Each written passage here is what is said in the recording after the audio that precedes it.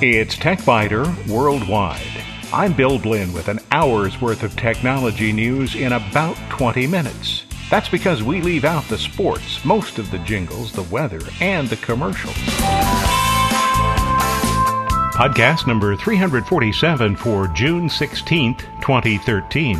This week, if you're a photographer, just wait until you see what Adobe Lightroom did this week.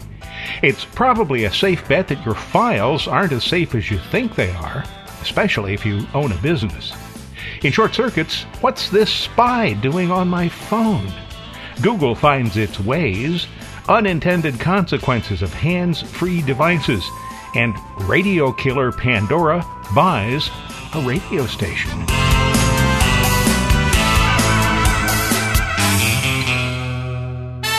When Adobe Lightroom first hit the market, there wasn't a lot to differentiate it from other offerings that were available at the time. Since then, it has become an important part of any professional or serious amateur photographer's toolkit. With version 5, it has become indispensable. Version 5 was released last week, and after using the public beta for a few weeks, I was able to start working with the final gold code on Friday before it was released. If you're a photographer, you're going to want this. The only potential problem is whether Lightroom 5 will work on your computer. Whether you use a PC or a Mac, you need a 64-bit processor. Windows users need at least Windows 7 with Service Pack 1.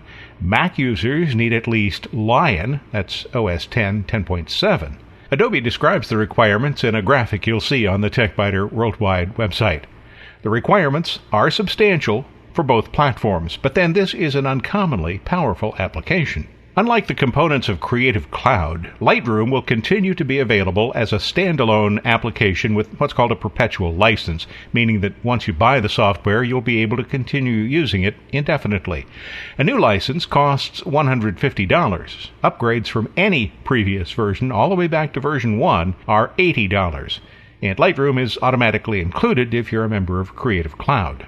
Most existing plugins that worked with Lightroom 4 will continue to work with Lightroom 5. Many of the plugin manufacturers, though, are scrambling to create versions that will work without an Adobe product. That's because of the marketing change Adobe is making for the upcoming version of Creative Cloud.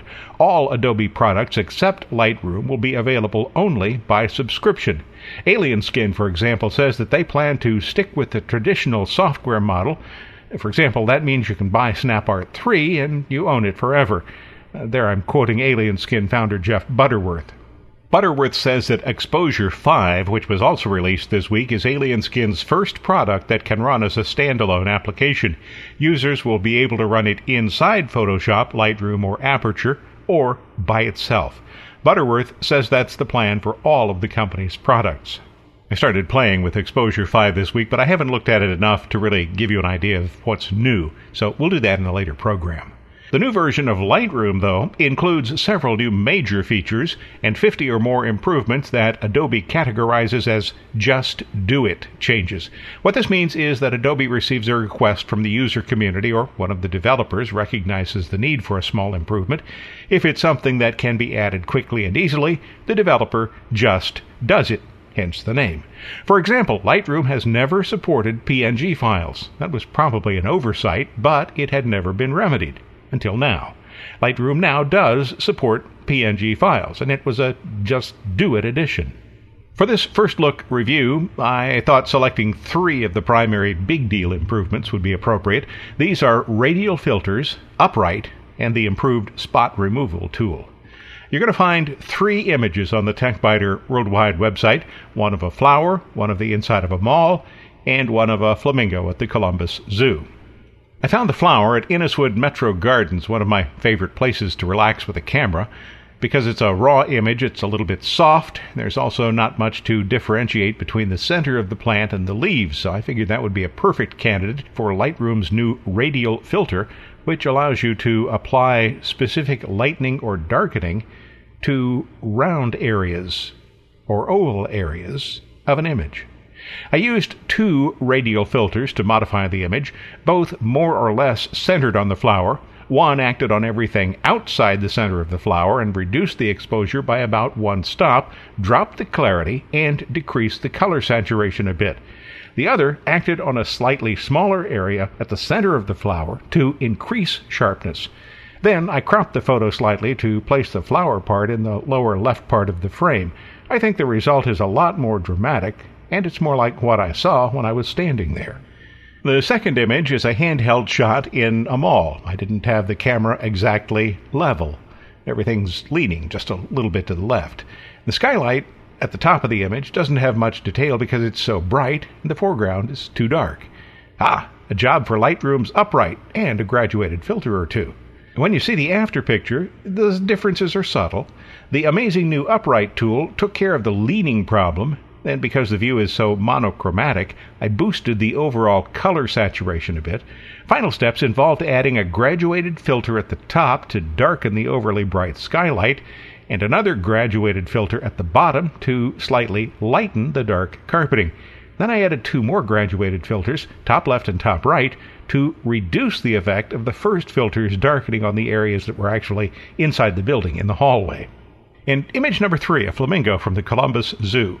Not a bad image as it is, but there was another flamingo that bothered me. This flamingo was partially cropped away. It was on the right edge of the image. It was just there. Didn't look right. Previously, the spot removal tool could be used only to define circular areas, and the flamingo decidedly is not circular. In version 5, you can simply paint on a shape and make it any shape you want.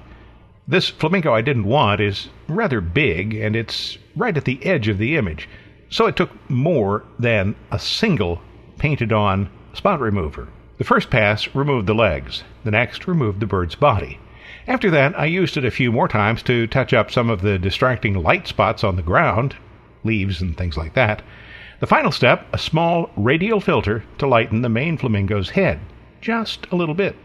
Now, today's program isn't a full review of Lightroom 5. That will come later. What is clear from working with the beta version and now the final version that's in stores and available for download is that Adobe has once again raised the bar for an application that has no peer when it comes to organizing large numbers of photographs and improving the images so that amateur and professional photographers can turn problem photos into acceptable images and convert those really good images into spectacular images.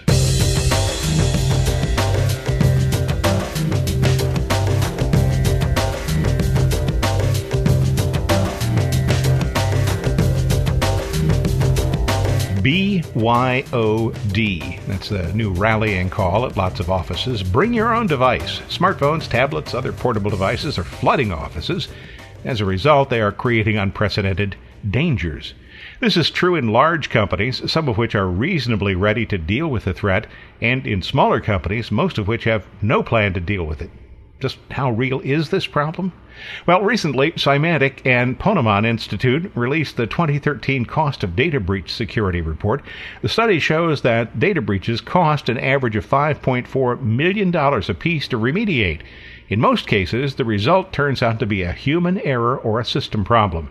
Issues included employee mishandling of confidential data, lack of system controls, and violations of industry and government regulations. I talked with Route One CEO Tony Bosseri at his office in Toronto. Having worked with the U.S. Departments of Defense and Homeland Security as well as the Canadian Federal Office of Privacy Commissioner, Bosseri knows something about data security, and what concerns him the most are situations in which proprietary data is taken outside the company's firewall. And although many people think that simply encrypting data is sufficient to protect it, Bosseri says it's not. 2 weeks ago, on a related topic, I described OWASP, the Open Web Application Security Project. OWASP has published every year for about the past 10 years a list of the top 10 website security threats. The top threat is almost always an injection attack, which is one of the easier threats to protect against. Yet this is what the organization considers still to be the number one threat after 10 years of doing these reports. I asked Bosseri what he makes of that. We, being big business and government in a lot of cases at all the different levels, are relying upon policy or human behavior to be perfect to ensure that we don't create a data breach or a malicious attack. And I think the report you're referring to, again, just highlights this, that when a human being, whether they're intentionally doing something bad or not, or they're too busy and they forget to do something, the simplest of attacks can create great damage.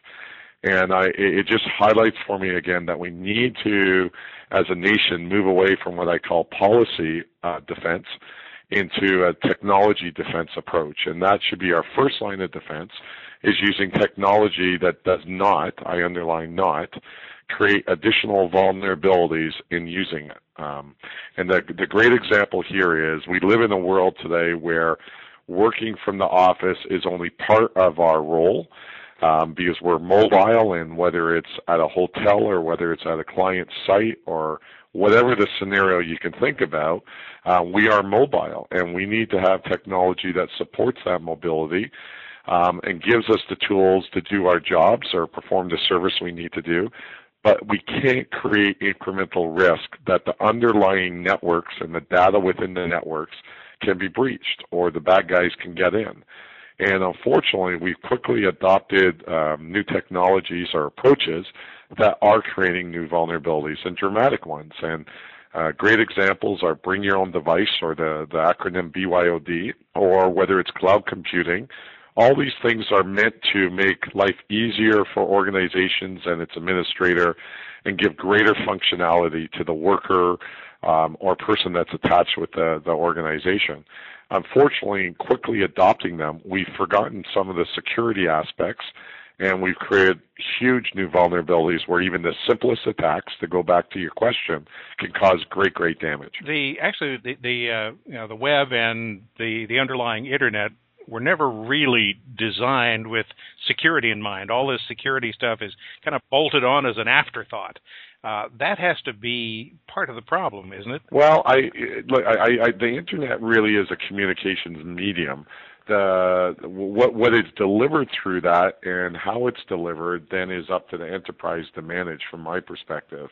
And simply put, it is a great new way to provide information and data real time or access, and it levels the playing field for a small company to a big company, from someone who lives in a rural setting to an urban setting. But again, we come back to the fact that just because it's technology, it's almost like we believe that if the word technology is there, there's some level of security that comes with it. I think the average person would assume that if the name IBM or Cisco is used, that whatever product they're offering, we just believe in the size of these organizations to deliver it securely. And that's a major challenge. And so I don't see the internet in itself as a problem. It's how we use it, and it's how we expose data as organizations that's really the greatest problem. I can't criticize the intermediary or the medium, let's call it. I definitely can criticize how we use it. And so I just come back to this central theme that we think it's okay not to do a good job authenticating the individual or ensuring it's you before we give you certain access or entitlements. That's unacceptable.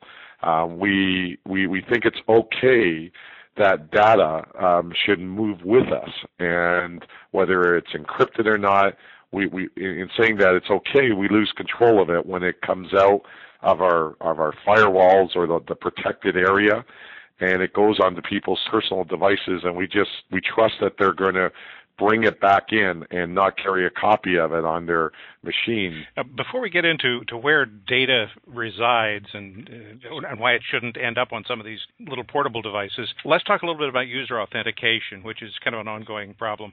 Lots of companies that have policies that maybe require a password has to be changed every 30 days or every 45 days, and the password has to be a certain length, has to have upper and lower case, has to have symbols in it, has to have numbers in it. As a result, people can't remember their password. They write it down, which is the one thing we tell people never, ever to do.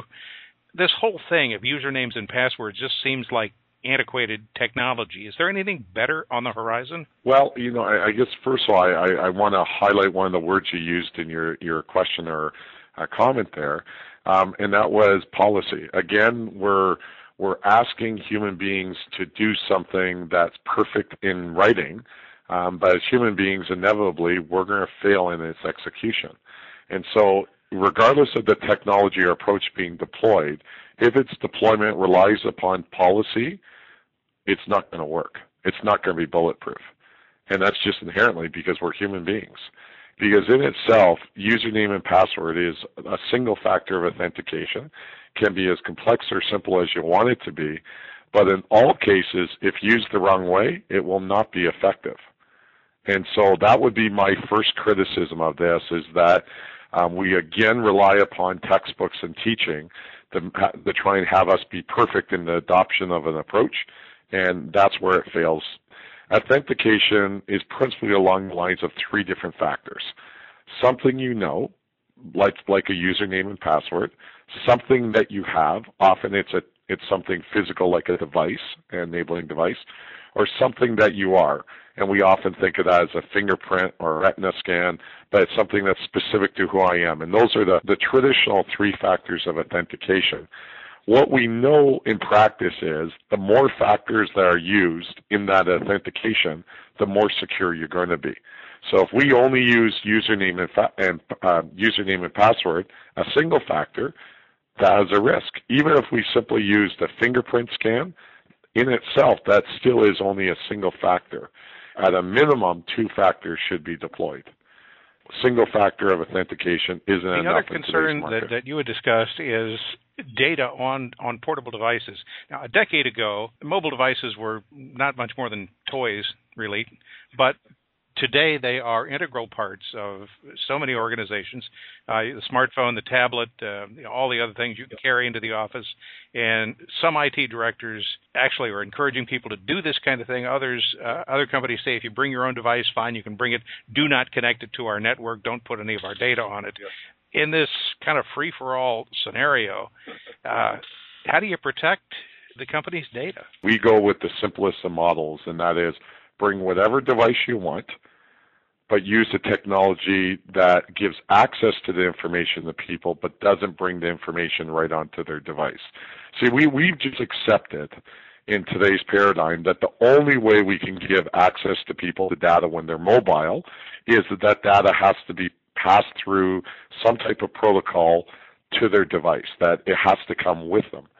And if we go back to the future some 30 years ago, maybe even 35 years ago, and we think of the mainframe computer and a dummy terminal, we gave people a lot of access to information, but it sat all on one big box.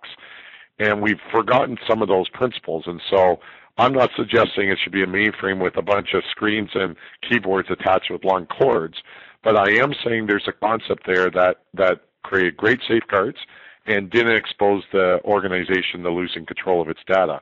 And in today's world, again, use the device you want, but use a technology that allows you to see or access that information, but it actually isn't there with you. You think it is, but it's not. And so our approach to the marketplace is we have a solution or solutions that rely upon two factors of authentication, rely upon giving you access to the data or certain entitlements, but that underlying information and data is staying within the network, and you're basically just seeing a picture of it. And your keystrokes or mouse movements or tablet movements are being sent back securely and actually transacted within that secure environment and not actually on the tablet or the MacBook or the laptop or the PC where you're working from, such that if you had to immediately end your session, no information resides on that asset. I'm sure there are a lot of people listening who say, yeah, that's really a good idea. I should do that someday, but I'm busy with other things right now. Well, this is an interesting thing.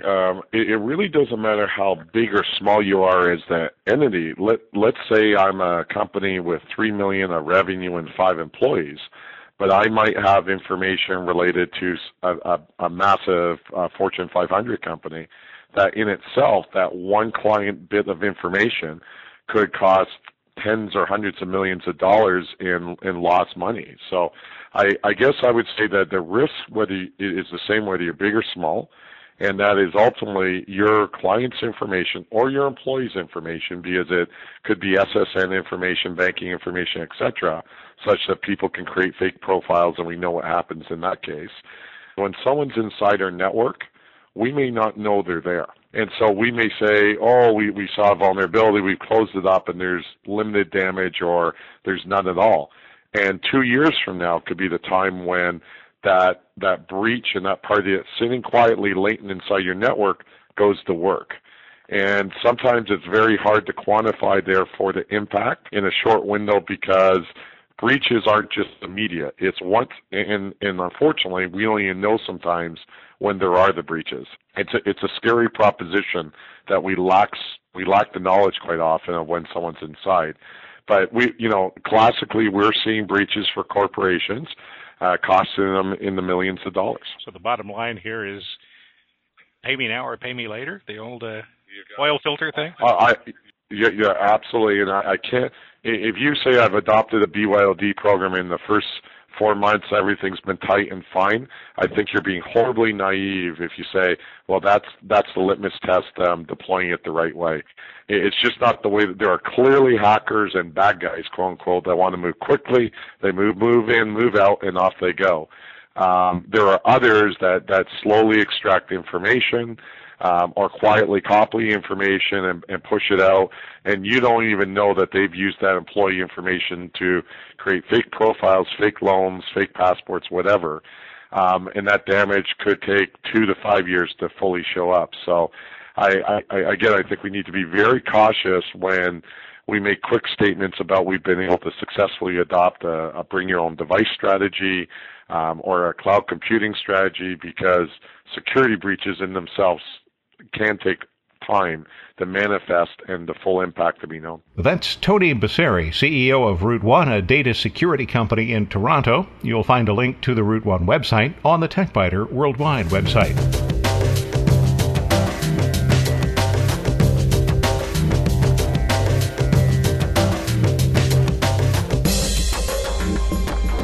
In short circuits, what's this spy doing on my phone? And no, this isn't a story about the National Security Agency. Although Willie Sutton is credited, probably inaccurately, for claiming that he robbed banks because that's where the money is, this forms the basis for why our electronic devices are the targets of so much malware. So just how safe is your phone? Kaspersky, a provider of security applications, says that it has found the most complex Android malware it's ever seen. Even allowing for some marketing hyperbole in the announcement, it's worth understanding what's going on here. The company calls the exploit Backdoor Android OS OBAD A. It adds intentional errors to what's called the Android manifest file, and this allows the operating system to run an executable file that shouldn't even work.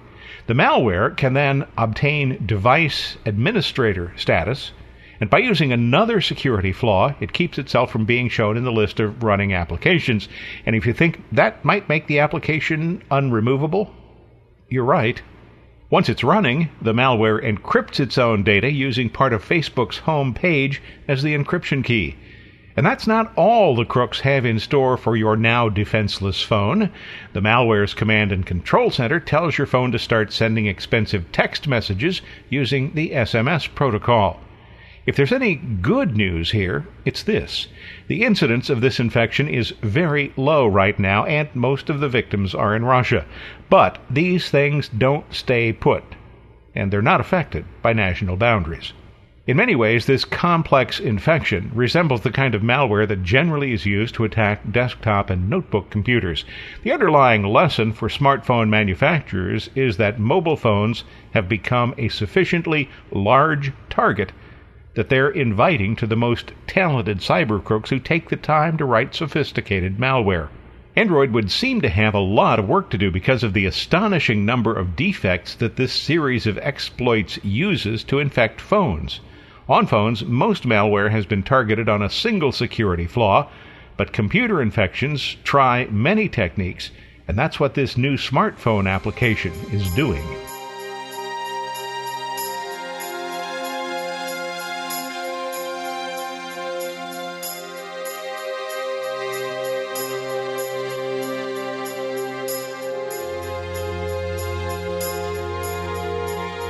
Maybe you've heard of Waze, WAZE.com. Maybe you even use it. If you haven't heard of it before, that's about to change because Google just bought the startup for $1 billion. The Israel-based service calls itself the world's fastest-growing community-based traffic and navigation app. You're invited to join other drivers in your area who share real-time traffic and road information, saving everybody gas and money on their daily commute. Or maybe it's just another driver distraction that will lead to more collisions, injuries, and delays. Imagine, the Waze website says breathlessly, if a website can do that, 30 million drivers out on the roads working together towards a common goal to outsmart traffic and get everyone the best route to work and back every day. The Waze driver-edited maps are supposed to alert others before they encounter police. Could that be a code word for police radar? Or before they encounter accidents or road hazards or traffic jams. All of this information is to be shared in real time, so Waze says it's like a personal heads-up from a few million of your friends on the road. Waze runs on Apple and Android devices. According to the New York Times, Waze already has about 50 million users worldwide, and about 15 million people use the system at least once a month. Waze uses GPS to track users' movements, and it's probably tracking some of the same people who protest government surveillance, and then report the information about movements back to Waze. The service generates information about roads and traffic. That part wouldn't distract drivers, but users can add their own information, and that clearly would be a distraction. Google already has a Maps service, but the company says Waze will operate separately from the Maps division. It will, however, feed traffic data to Google Maps.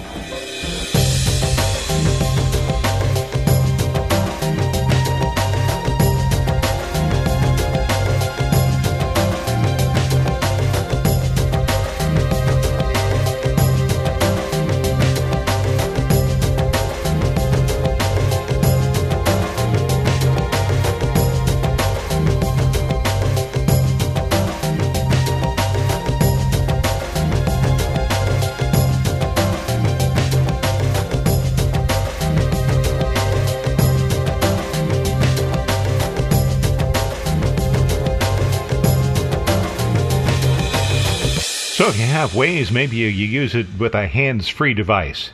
Maybe that's not so good. Many states already have laws that forbid the use of cell phones that the user must hold, but permits hands-free systems. Police, amateur radio operators, and truck-based service technicians are allowed to use two-way radios with handheld microphones, though. That's always seemed to me to be a disconnect. Hands-free devices were supposed to be less distracting and less dangerous than phones that had to be held. As it turns out, that's not true. This week, the American Automobile Association released a study that shows the reverse is true. Using hands-free devices that translate speech into text turns out to be more distracting, according to the AAA's Foundation for Highway Safety. Oops.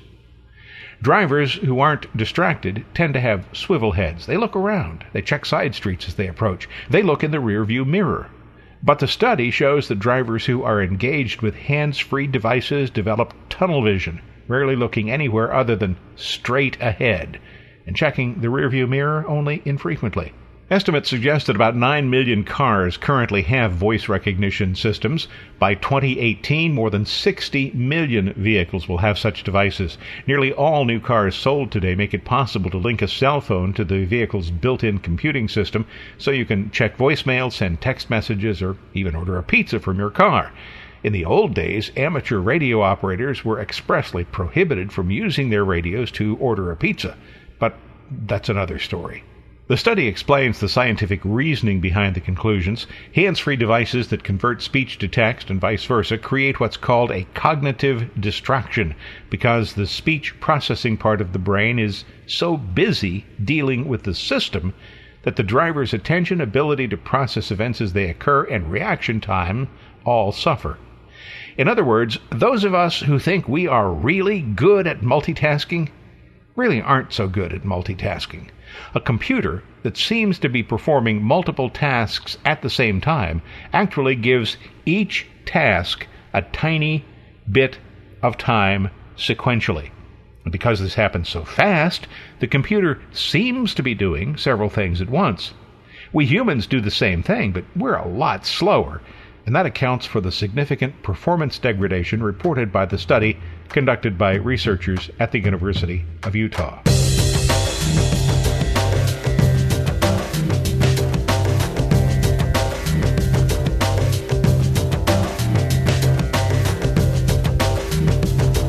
The online music streaming service Pandora has just bought a radio station from Clear Channel, KXMZ in Rapid City, South Dakota. Rapid City is not exactly a major market that radio professionals aspire to reach, so Pandora isn't going to pick up a lot of listeners in this, the nation's 255th largest radio market, but the deal still makes sense. Stick with me a second and I'll explain. Pandora has about 70 million online listeners. Now, if everybody in Rapid City, every single person suddenly started listening to KXMZ, Pandora would gain about 70,000 listeners. The entire metro area, well, that's just over 100,000 residents. So why did Pandora want a terrestrial radio station? The answer, as it often happens, is pretty simple. Pandora says the American Society of Composers, Authors, and Publishers, known as ASCAP, charges it higher licensing fees than it charges radio stations. And Pandora says that ASCAP also allows artists to opt out of having their music played on Pandora. Buying the radio station, Pandora believes, will resolve both issues because ASCAP allows broadcasters to offer separate online-only streams covered by lower rates. In fact, Clear Channel uses this policy for its iHeartRadio service. Pandora's Assistant General Counsel, Christopher Harrison, says that ASCAP has violated the terms of its previous antitrust consent decree by allowing publishers to remove artists' works from Pandora while continuing to make them available to competing services such as iHeartRadio. Pandora. Radio stations probably figure that that's a pretty aptly named service.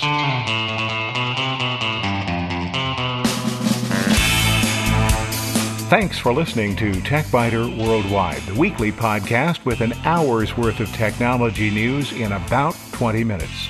All music on TechBiter Worldwide is licensed under the Creative Commons, and information about performers is on the website, www.techbiter.com. I'm Bill Blinn, and if you'd like, you can also send me a message from the website. Thanks for listening. I look forward to talking with you again in a week.